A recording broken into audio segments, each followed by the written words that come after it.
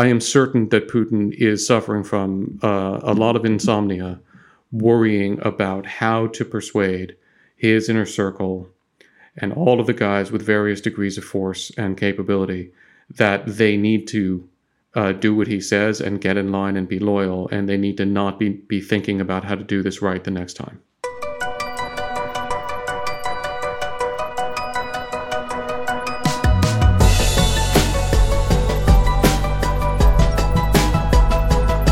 Does Vladimir Putin's hold on power now look stronger or weaker? On last week's podcast, we had a conversation with Richard Fontaine in which he laid out why he thought that after the Wagner putsch, now halted, Putin actually looks stronger. Does he?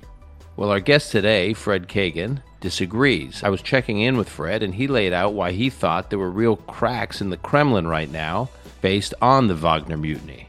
So where does the Ukraine war head now in light of these possible cracks, and what is actually happening with the Ukraine counteroffensive? To answer these questions and others, Fred Kagan called me back. As listeners to this podcast know, Fred is a regular on these conversations. He's the director of the Critical Threats Project at the American Enterprise Institute. He's also working closely with the Russia team at the Institute for the Study of War. By the way, the Institute for the Study of War has almost daily analyses that they distribute that I highly recommend in terms of what's happening in the Russia-Ukraine war. Fred is a former professor of military history at the U.S. Military Academy at West Point, and he completed his PhD in Soviet and Russian military history at Yale University. He is a fluent Russian speaker, and he has a range of sources throughout the Ukraine and Russia. Putin, Prigozhin, cracks in the Kremlin, counteroffensive from Ukraine. This is Call Me Back. And I am pleased to welcome back to this podcast, frequent guest, fan favorite, and certainly someone on the speed dial whenever things are kind of going to hell somewhere in the world. Military historian and head of the Critical Threats Center at the American Enterprise Institute, Dr. Fred Kagan. Fred, thanks for joining us. Dan, thanks so much. It's great to be back with you. You are, as you know, one of the first people I wanted to get in touch with as things were developing or devolving, depending on how you look at it, over the last couple of weeks. And so I just want to jump right into it.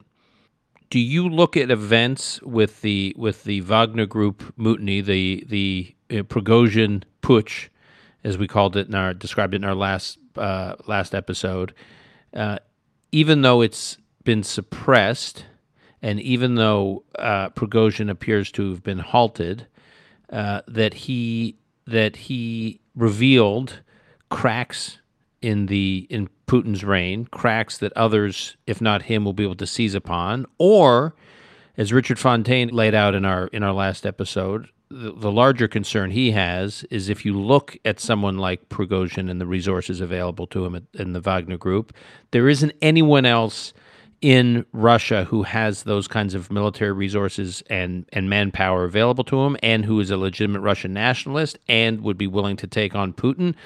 That if he's silenced, who else is there? There's no one else. There's no one else who could marshal those kinds of resources to take on Putin. So where do you come down? Well, look, first of all, we need to think about who Prigozhin actually is, and I was never rooting for Prigozhin to win here, and we shouldn't have been. Prigozhin is a deeply evil guy who is trying to force Putin to do more evil things in Ukraine than Putin has been willing to do, even though it's hard to conceive of such a thing. So there's not a universe in which it would have been better for Prigozhin to win. Just on that note, I mean, because I do think it's an important point. I mean, there is this tendency to put Prigozhin in the popular press in like a similar category to an Alexei Navalny or a Boris Nemtsov, or he's none of those people. This is a guy who executes people with sledgehammers. Right. And then gives sledgehammers around as presents. No, I mean, this is a brutal, vicious war criminal, mass murderer. Responsible for slaughtering of children in some of these towns. Yeah. Mariupol. Yeah. So, Mariupol. No, this guy, this is a very, very, very evil man. and it would have been a disaster if he had taken over Russia. That would not have been a good thing. So no one should ever have been rooting for him. But that aside, Putin emerges from the armed rebellion, as he has called it, much weakened, because Prigozhin was not Putin's enemy. Prigozhin was of the inner circle. He was someone that Putin trusted. That's why he was allowed to have the Wagner Group and the armed force. That's why he was allowed to recruit throughout Russia. That's why he was allowed to recruit in prisons. That didn't happen despite Putin. It happened at Putin's urging, because Putin trusted Prigozhin's loyalty. And Prigozhin turned on him.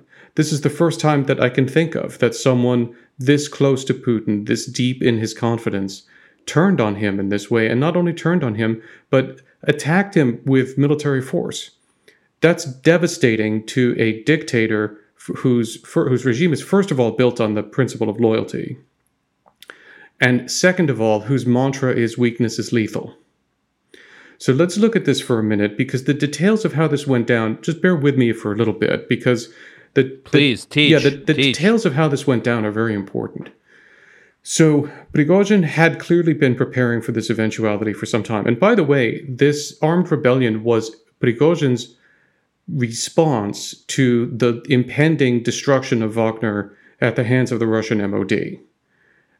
He didn't launch this at a moment of his choosing. He launched it because he was facing a July 1 deadline to fully integrate with the MOD, which is to say effectively lose his independent army. So just because it's important. So the defense minister had set a July 1st. The Russian defense minister had set a July 1st deadline that Wagner would have basically been shut. The Wagner Group would have basically been shut down as an independent force, and the personnel integrated into the formal MOD and Russian army. In some way, the requirement was that all of the Wagner personnel sign contracts with the MOD. It's a little bit unclear exactly what that would have meant, but the bottom line was that yes, Putin has been balancing Wagner against the MOD and protecting the independence of both until this point. He'd finally said to the MOD, okay, you guys can do this, you can force them to sign contracts with you. Prigozhin spent a little bit of time trying to argue that case with Putin and failed. And then was Putin worried about Prigozhin? Clearly. I mean, because Prigozhin had jumped the shark in various ways, including starting to make noises like he might, challenge Putin politically. They were oblique and they were complicated, and he just generally got out of control. Although I don't think that he ever actually meant, first of all, this was not a putsch intended to overthrow Putin. It was a rebellion intended to force Putin's hand. It was what Putin called it, an act of blackmail. And so Prigozhin weirdly thought that he was still sort of being loyal to Putin. He was just trying to eliminate the Tsar's evil advisors in the defense minister Shoigu and the chief of the general staff, Gerasimov. So it's a complicated situation, but the bottom line is that this was, first of all, not an attempt primarily to overthrow Putin. Second of all, not launched because Prigozhin wanted to do this particularly, but because he had lost the battle with the MOD, and he wanted to try to do this rather than losing his force entirely. So he seizes the city of Rostov and surrounds the headquarters of the Southern Military District, which is also the overall theater headquarters for the war in Ukraine, although he doesn't take it or disrupt operations. And then he sends a column of maybe about 4,000 guys with some tanks and armored personnel carriers and, importantly, air defense assets racing up the road to Moscow. Okay, before we get there, I've just seen the reporting and I've watched some of the video. And what is most glaring about the Wagner presence in Rostov, and specifically at the Southern Military Headquarters, is the seeming lack of resistance. Yes. Exactly. Okay. Exactly right. Not a shot was fired. No one resisted him. Why? Were they confused? Could it be that they were just confused as to what was going on? I think it's a complicated series of things because no one resisted him no ground forces resisted him on the road to Moscow either. And in fact, people at checkpoints surrendered to Wagner forces on the way, and apparently some Russian pilots shot at the convoy as ordered, but others apparently refused orders to fire at the convoy. I think there were a few things going on. One was, yes, everybody was surprised, and the Wagner guys shocked everybody. Second of all, and a lot of the Russian military knew these Wagner guys. They didn't view them as the enemy. Right. So They're Russians. They'd been fighting. Right. Now, there were tensions, but they were Russians. They were fighting, and there was not enthusiasm. They're fighting on the same side. They're fighting on the same side against the Ukrainians. And they're all fellow Russians. There's no enthusiasm in the Russian military for shooting at fellow Russians. And so there was that going on. But there was another thing, and this is incredibly important. Prigozhin's narrative is extremely resonant in the Russian military. His narrative is Shoigu and Gerasimov lied to Putin, lied to the Russian people, lied to the Russian military. They have been incompetent, which is unequivocally true. They are deeply corrupt, unequivocally true. They have led and ordered, they haven't led anybody, they have ordered Russian soldiers to their deaths, true. They haven't supplied them properly, true. They've treated them very badly, true. All of that is true. And everyone in the Russian military knows that. That's the narrative that Prigozhin was carrying with him. And his message was, I'm not trying to remove Putin. I'm not trying to take power. I'm trying to get these two bad guys who have screwed you all over out. That's not a narrative that was in... The resonance of that narrative was apparent in part by the fact that no one was willing to shoot at them. No one was willing to resist them. Because that's what they were, in part because that's what they were doing. That's what they claimed that they were doing. And I think it actually is what they were claimed to be doing. So that's incredibly bad news for Putin. Right? That shows that there's no confidence in him in the Russian military. That the narrative that his picked and loyal leaders of the Russian military are bad guys and incompetent is deeply resonant in the Russian military. And that even his internal security services were not willing to die for him. That is a calamity for a dictator whose mantra is, weakness is lethal. That's weakness. It gets worse, Stan. I am not at all sure that Prigozhin could not have gotten into Moscow if he had continued. I'm not even... For the same reason? Yeah. That he got into Rostov? Yeah. That he got into the military It wouldn't have been surprised in the same way, but I think there was a clear lack of willingness on the part of the Russian forces to fight his guys. The forces were not present that would have been necessary to stop a mechanized attack on Moscow, which is not surprising. I mean, the Russians weren't expecting a mechanized attack on Moscow.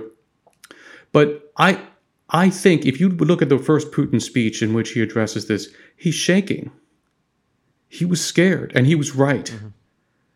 He had no confidence that he could stop Prigozhin by force. That's a calamity.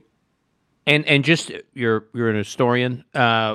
Just to put this in historical perspective, was the last time forces threatening a Russian regime got this close to Moscow? Was that World War II, 1941, Operation Barbarossa? Like, when else have we seen forces like that, in that much of an organized way, marching on Moscow? They were just like 2 hours south of Moscow, right? Yeah.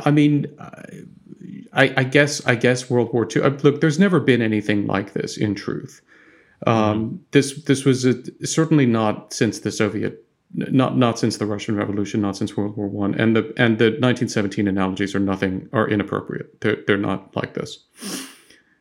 This was a sui generis event, and I think we really shouldn't be looking at historical analogies to understand this.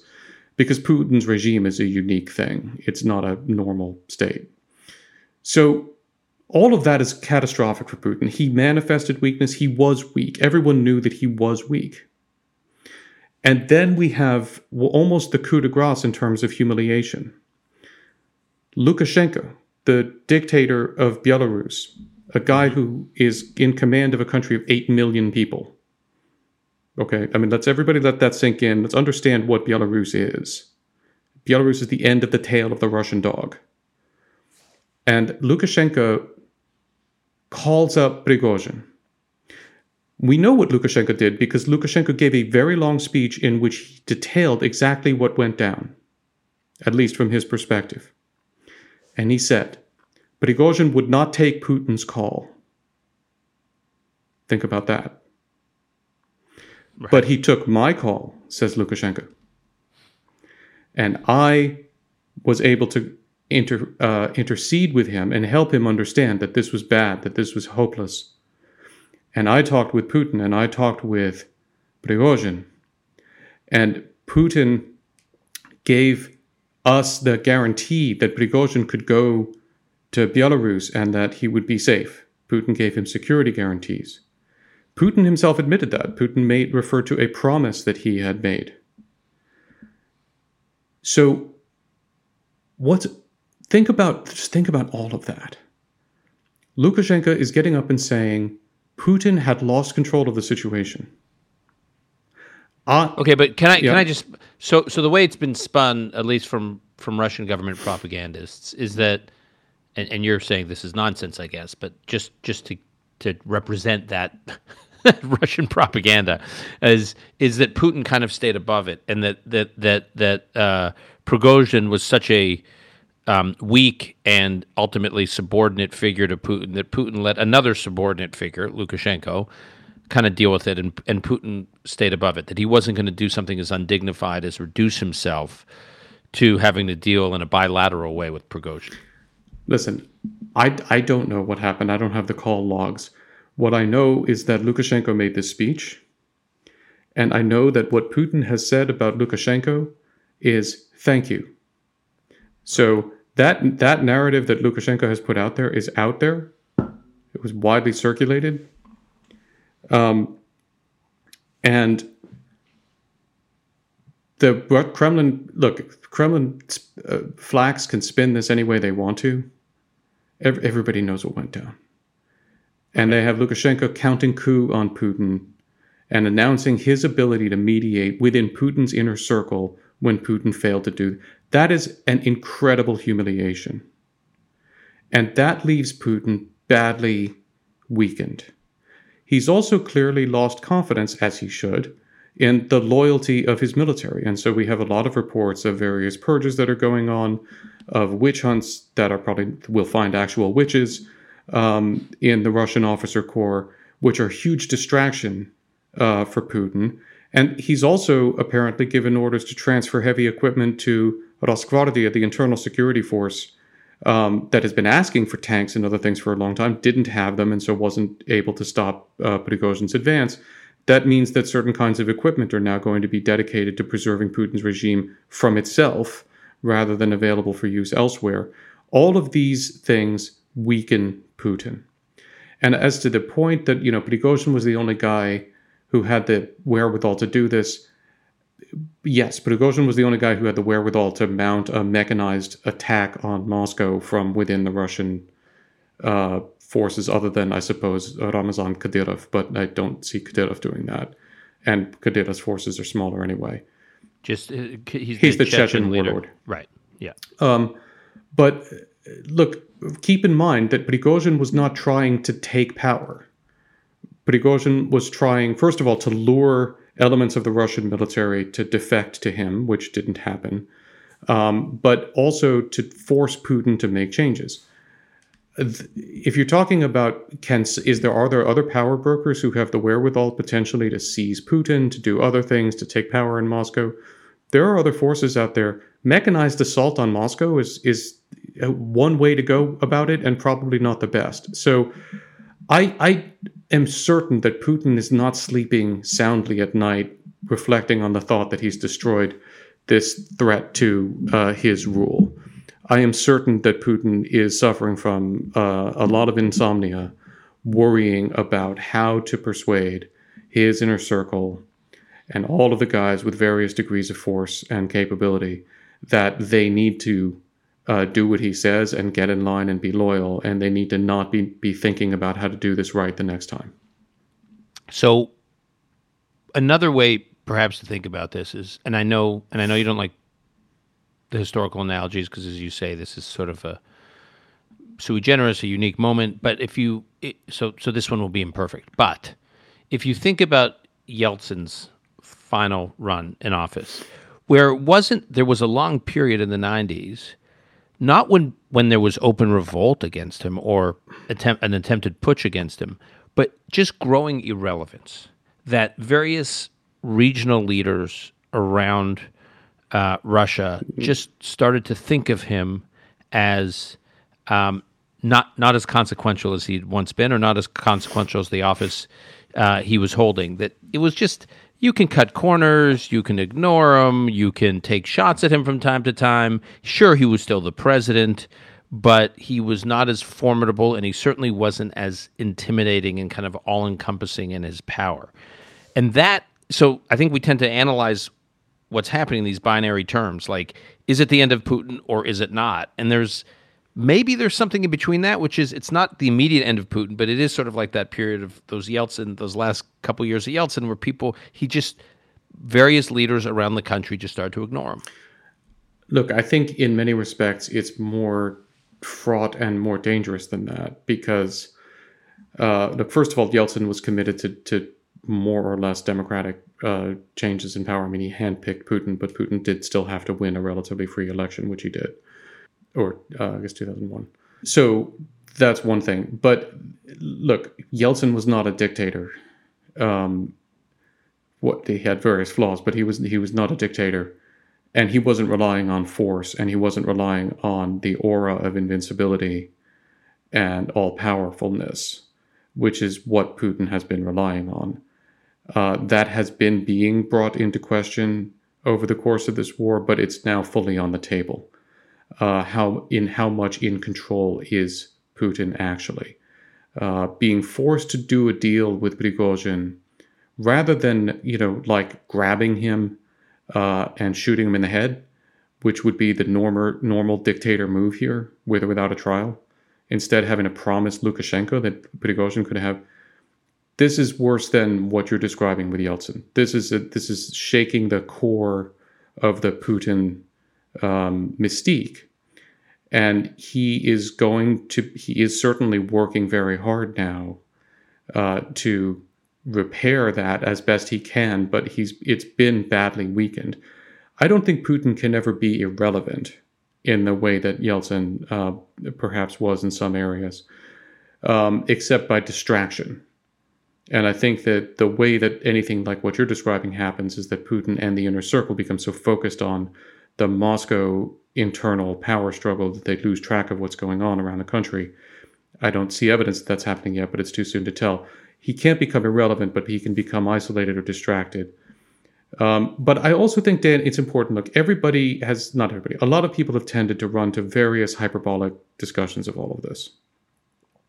And I think it's very important that we take an even strain here. Could this be the imminent beginning of the end of the Putin regime? Yes. Could the Putin regime collapse? Yes.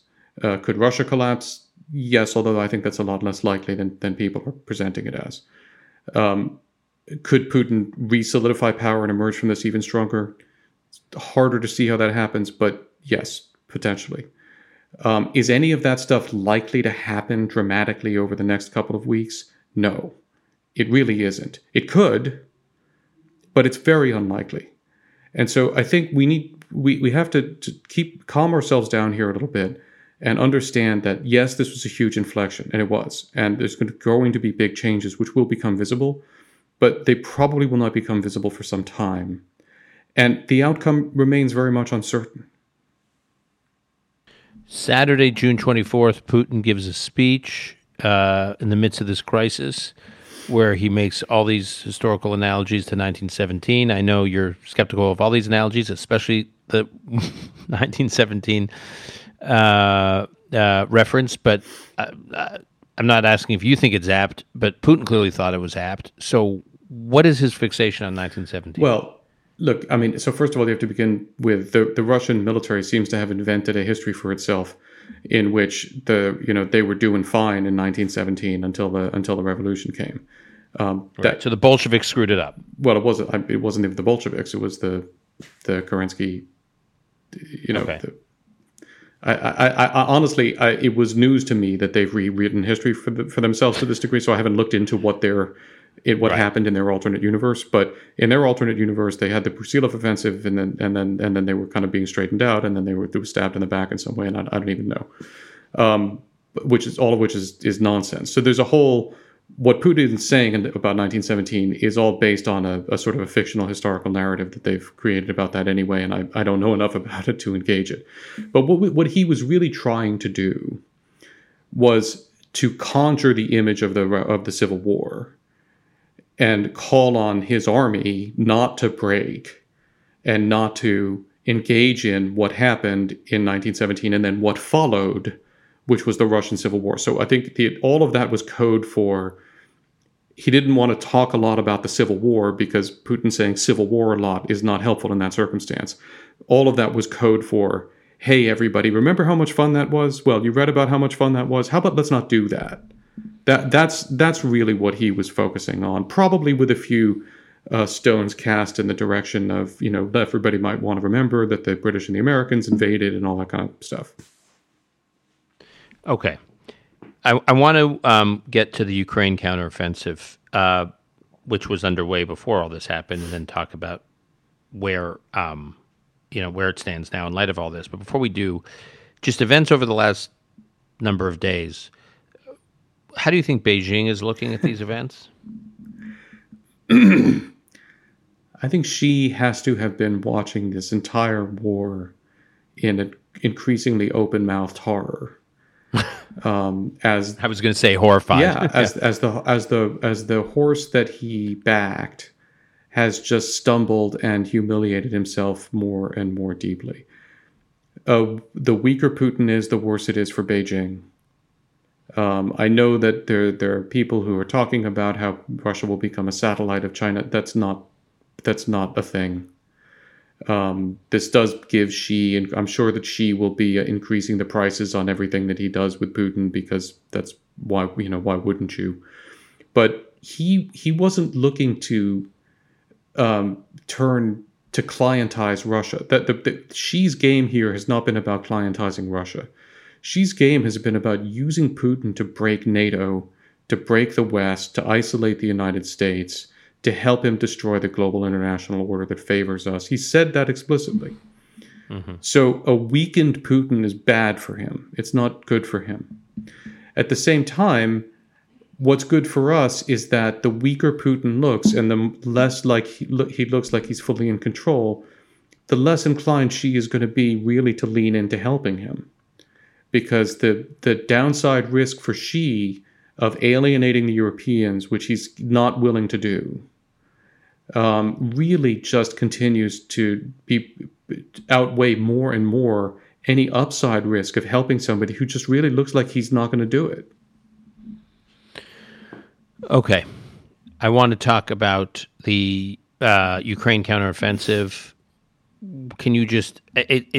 It was not getting that much press attention, obviously, until the Prigozhin mutiny kind of brought the press attention back to Russia, or back to the Russia war. Where were we in the Ukraine counteroffensive? How did you think it was going before events of the recent week or so? So, look, I mean, as President Zelensky and other Ukrainians have said, it's been the initial phase of this counteroffensive has been somewhat disappointing. The Russians had heavily mined their frontline defensive positions, and the Ukrainians committed, it's important to note, only a portion, and I think not the majority, of the counteroffensive force that they had prepared. And they struggled. It's difficult to penetrate prepared defensive positions, especially with new units using new equipment, and the Ukrainians were struggling. They were making gains, and that is important. But they're paying a price. It's hard to say how. We don't track how closely how much of a price they were paying, because we don't track Ukrainian forces like that. But they were making gains, but not as fast as one would have liked. Certainly not decisive gains, and they were paying a price for it.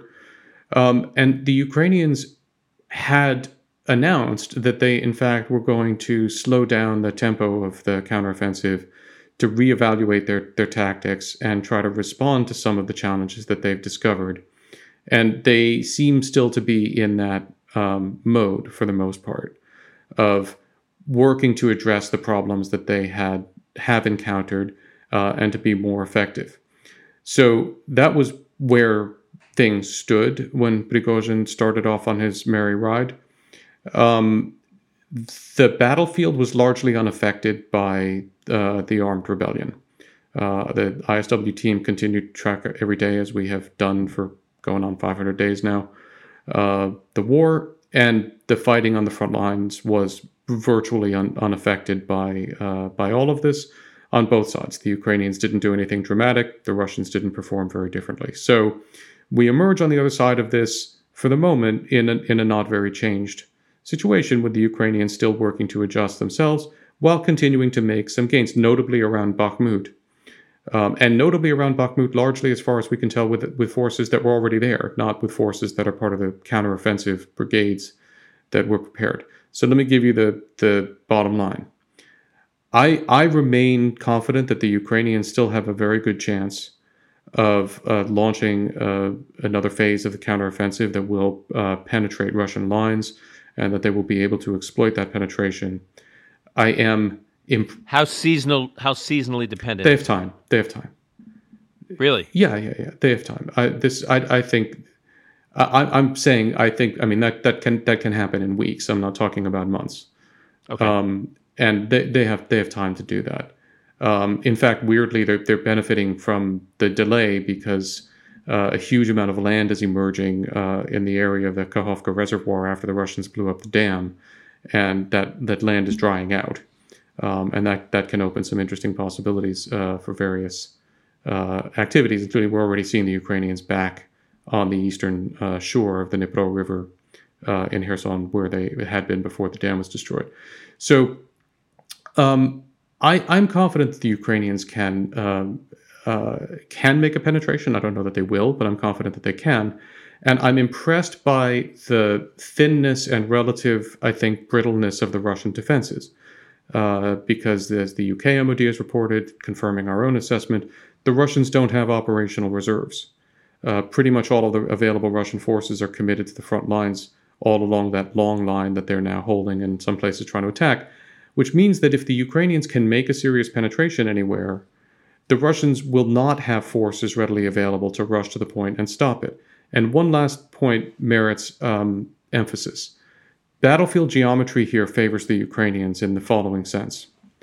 The Russians are fundamentally engaged in the activity of defending a road that runs from Rostov along the northern Azov Sea coast to Crimea. Mm-hmm. The Russians have to defend the entire length of that road. The Ukrainians only need to cut it in one place. If they cut it in one place, the Russians will have a huge problem sustaining defense in other parts of the line, and they will face a real risk of having a larger scale collapse of their line. That means that the Ukrainians really only need to win once here. The Russians need to win all the time. That's a situation that generally favors the Ukrainians. And then when you factor in that Putin is increasingly now going to be focused on internal security, on loyalty, and allocating even resources that he would otherwise want to use. And he's lost a lot of this Wagner personnel. And he's lost Wagner as the kind of force that it had been, because even whoever signs up with the Russian MOD, I mean, look, the Russians have shown themselves to be hopelessly stupid, so it's conceivable that they might leave those guys together in units, but that would be unfathomably stupid. So they will very likely break these guys up, whereupon that Wagner force that was probably the most effective force that the Russians had will be dispersed and basically lose its effectiveness permanently. And the Russians will not be able to reconstitute a force like that. All of those circumstances favor Ukraine.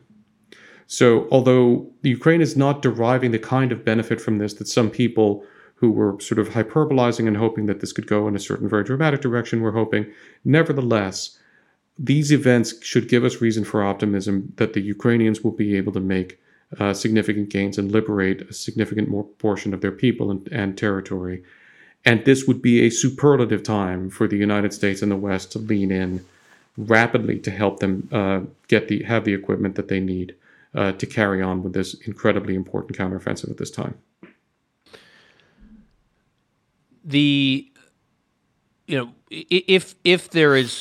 If there's new momentum to the Ukraine counteroffensive, or a new phase of it that you say could have more heft and incremental success than the current counteroffensive, and if Putin is actually distracted with internal kind of Kremlinology and internal power fights, and Wagner is not integrated or fighting on behalf of the Russian army the way it had been. If all these things are true, one could argue that Putin is incredibly weak, and that's another reason why Ukraine has some kind of advantage. And as you said, it's asymmetrical in terms of how Ukraine has to be successful relative to how Russia has to be successful in this phase. That's one way to look at it. The other way to look at it is Putin is going to become increasingly paranoid and less risk averse and cornered everywhere. And you know, a leader of a country, of a government that has a nuclear arsenal and still has a vast military, as quote unquote stupid as you say the military may be, a vast military, conventional military at his disposal, and a massive landmass, can do a lot of escalatory and very dangerous things. Is that a risk? Is that something you're concerned about? Look, I wasn't very concerned that Putin was likely to escalate vis-a-vis us. I wasn't really concerned about that at all. Putin knows perfectly well that if he gets into a war with NATO, he loses. That was true before the war. The Russians were very clear about that. That's even more true now. He does not want to get into a war with NATO. He is not going to get into a war with NATO. That does not help him. So I really think that the risk of that kind of escalation is extraordinarily low. He is not an apocalyptic thinker. He is not a Hitler in that regard. He is interested in ruling in this world, in this life, and he is not interested in going out in a big ball of thermonuclear fire. So I think if you can look around at leaders who would do the kind of things that he's done and ask, who are least likely to press the button and blow everything up as they're going down, you'd put Putin in the category of people not likely to do that. It's also important to understand, first of all, I don't think he will become less risk averse. On the contrary, I think he will continue to be even more risk averse. He is not a gambler, because he's hanging on for dear life. Because he is risk averse, and because the thing that you need to understand about Putin's personality, if you want to understand any one thing about him, is that he is all about judo. He has a judo mindset, and that has a few forms. One is he's always about using the enemy's strength against him, but it also means he understands that he can be thrown. But his view is always, okay, if you throw me, then I will get up and then I will throw you. So this is not a guy who thinks he can be cornered. This is a guy who thinks he can work himself out of any situation. And, I recognize the dangers of, psychoanalyzing a guy at this distance in this way, but we've also seen him in action for more than 2 decades now. Yeah, something could snap. He could go crazy. He could do various things. It's fascinating that he didn't in this case. He worked through this crisis in a relatively classically Putin fashion. This would have been a crisis where one might have gone nuts if one were inclined. He didn't. He's accepted bad defeat here and is now just trying to spin his way. He basically let himself be thrown here rather than trying to escalate against Prigozhin in any particular way. And now he's trying to recover in classic fashion.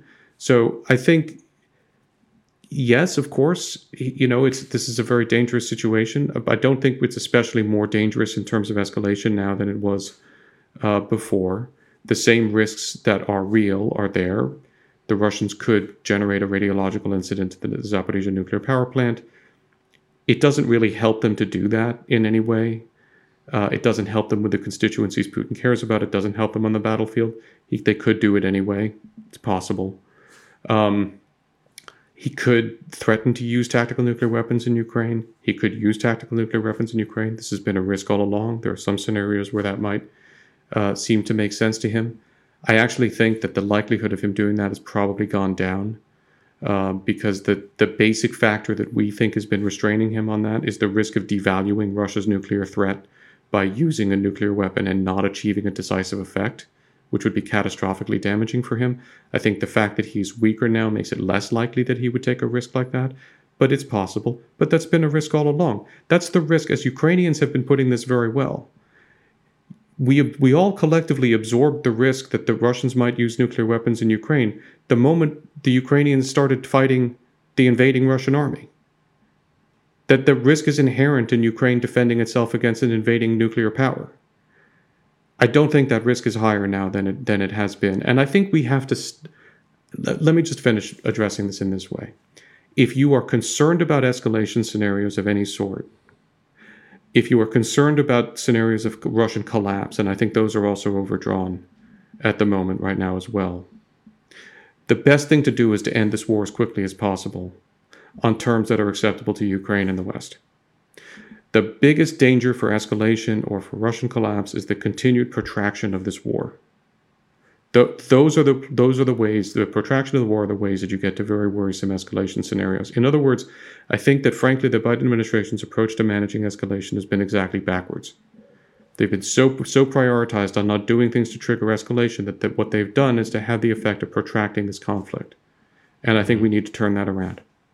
So what exactly does that look like? Well, so we need to lean into providing the Ukrainians with the military equipment that they require, including giving them the ATACMS longer range precision systems that they've long been asking for, and which there's absolutely no reason not to give them. Rush the provision of more tanks and Bradleys, especially getting M1s onto the battlefield, and more advanced air defenses, giving them F-16s, giving them the equipment that they need to carry through the successful counteroffensive. And understanding that the counteroffensive is going to be a multi-phased undertaking that will probably take many months and have multiple pulses. So it's not just about giving them what they need now, and it's also not just about talking to them about the longer term. It's about making clear that we're going to give them what they need now, we're going to give them what they need for the next phase of the counteroffensive, and they can count on and plan to have what they will need to liberate their territory, which is our stated objective for them. And we're not doing that. Okay, one last question before we wrap, because it's something I've been thinking about, and I actually haven't asked anyone as informed as you. What do you think would have happened had Wagner gotten to Moscow? Like, what was the plan? So, okay, first of all, and I know you're not in Putin's head, and I certainly know you're not in Prigozhin's head. Thank God. There's no room in there amidst all the sledgehammers. Okay, so I think the plan was, first of all, Prigozhin's plan was that elements of the Russian military would defect and join his force, so that he would enter Moscow with a larger contingent than he had set out with, and that potentially other units elsewhere would rally to his banner and seize their facilities. He clearly intended to get to Moscow. I think he meant to seize and occupy the Ministry of Defense, possibly the General Staff. People are saying that he somehow thought that he was going to capture Shoigu or Gerasimov. I don't understand in what universe he imagined that those guys were going to hang around to be captured, but okay.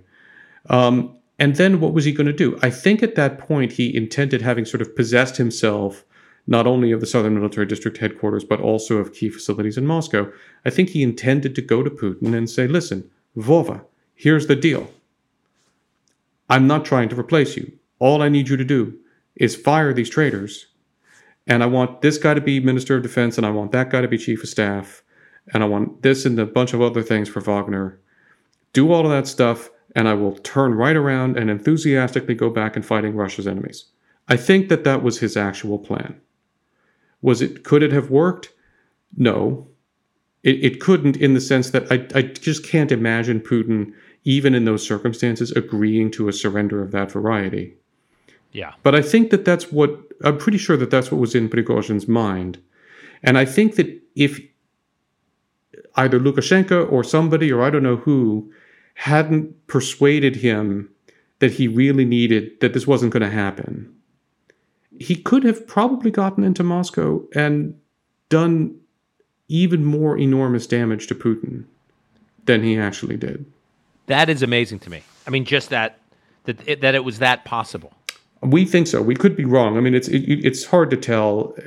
The notion I'm also having in my mind, and I am alive to the vision of trying to drive armored columns, or not even armored columns, but these sort of truck-mounted motorized columns through the streets of Moscow and not having anybody try to stop. I mean, I don't know. I don't know. And presumably more loyal forces in Moscow at a certain point would have tried to do something. So I don't want to overstate. Yeah, but it would have been chaos. It would have been chaos, and it's not clear that the point is, I think when you read Putin's body language in that speech, the Saturday speech, he was not confident that he could stop Prigozhin from doing that. And that is what matters. And let me just, before we let you go, do you think there was anyone maybe either in Putin's inner circle or maybe a ring or two outside of his inner circle that was egging on Prigozhin? Either even quietly egging him on. In the inner circle? I don't know. Close to the inner circle. Someone who matters. People that matter. Dan, first of all, we will find out based on who permanently vanishes, because they will find out. It sounds like they've arrested Surovikin. The Air Force, right, the former Aerospace Forces commander, Surovikin. They sound like they've arrested him. He was very close to Prigozhin. He throughout the rebellion itself, he was calling on the Wagner guys not to follow Prigozhin, and he himself refused to meet with Prigozhin in Rostov. It now seems that he had prior knowledge that this was going to happen, but realized it wasn't going to work, and he was trying to save himself. Looks like that failed. I wouldn't say that he's in the inner circle. Listen, I just don't know. I don't really think so. I don't think that there was anyone else very close to Putin who was backing this. I think this was Prigozhin's lone play. But listen, all I can say is watch the life patterns, watch the heartbeat of the people in the inner circle, and we'll know the answer to that question. And one final question. Just based on your tracking, both what you're doing at AI, the critical threats, and also what's being done at ISW, what's your sense, and I know this is sort of a hard question to answer, but what's your sense for what the Russian people are being told is going on? Or is there a consensus among the public based on your analysis of the public opinion? Well, look, I don't know what Russians. There's no direct ability to measure what Russians are thinking about anything. There are various indirect indicators of that. We do know what they're being told.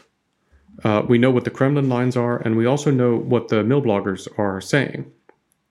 And the mill bloggers are speaking to the Russian people at this point still uncensored. And so the Russian people are being told that the war is going badly. They are being told about that Gerasimov and Shoigu are crooks and incompetent.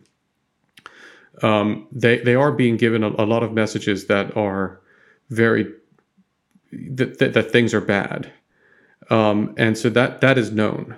That is known in Russia, and Putin hasn't been stopping the mill bloggers, from saying that to the Russian people.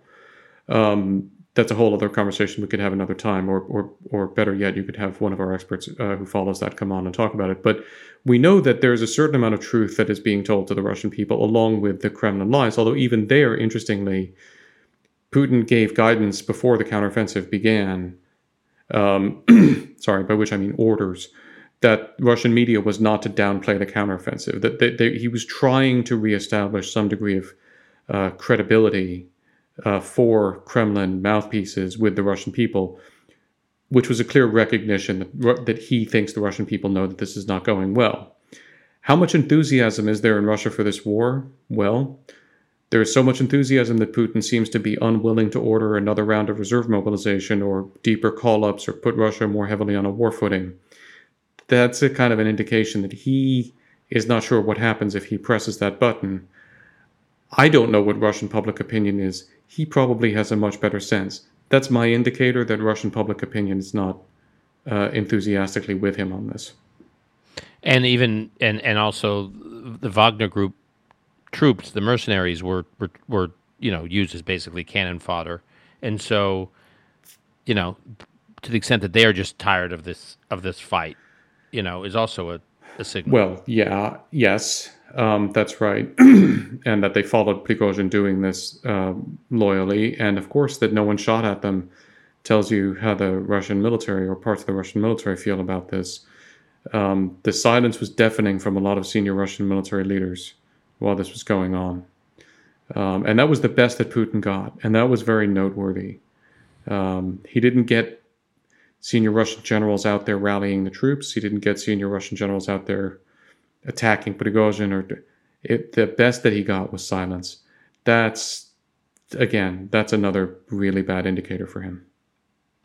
All right, Fred, we will leave it there. Thank you, as always, for the tutorial, the history lesson, and the rich analysis that you and your colleagues at Critical Threats and at ISW provide. We will post show notes and links to all of these resources. I highly recommend listeners use them. I check these sites regularly. I get these action reports in my inbox all the time. It's really a tremendous service you provide to nobodies like me, but also to people who actually matter, who are working these issues day to day in our national security infrastructure. So, Fred, thanks for everything you do, and thanks for coming back on. Thank you so much, Dan. It's been great.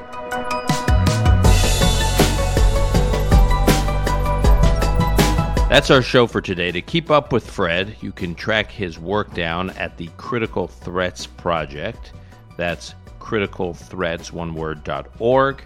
And also the daily analysis and research I highly recommend at the Institute for the Study of War. That's understandingwar.org. One word, understandingwar.org.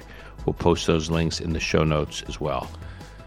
Call Me Back is produced by Alon Benatar. Until next time, I'm your host, Dan Senor.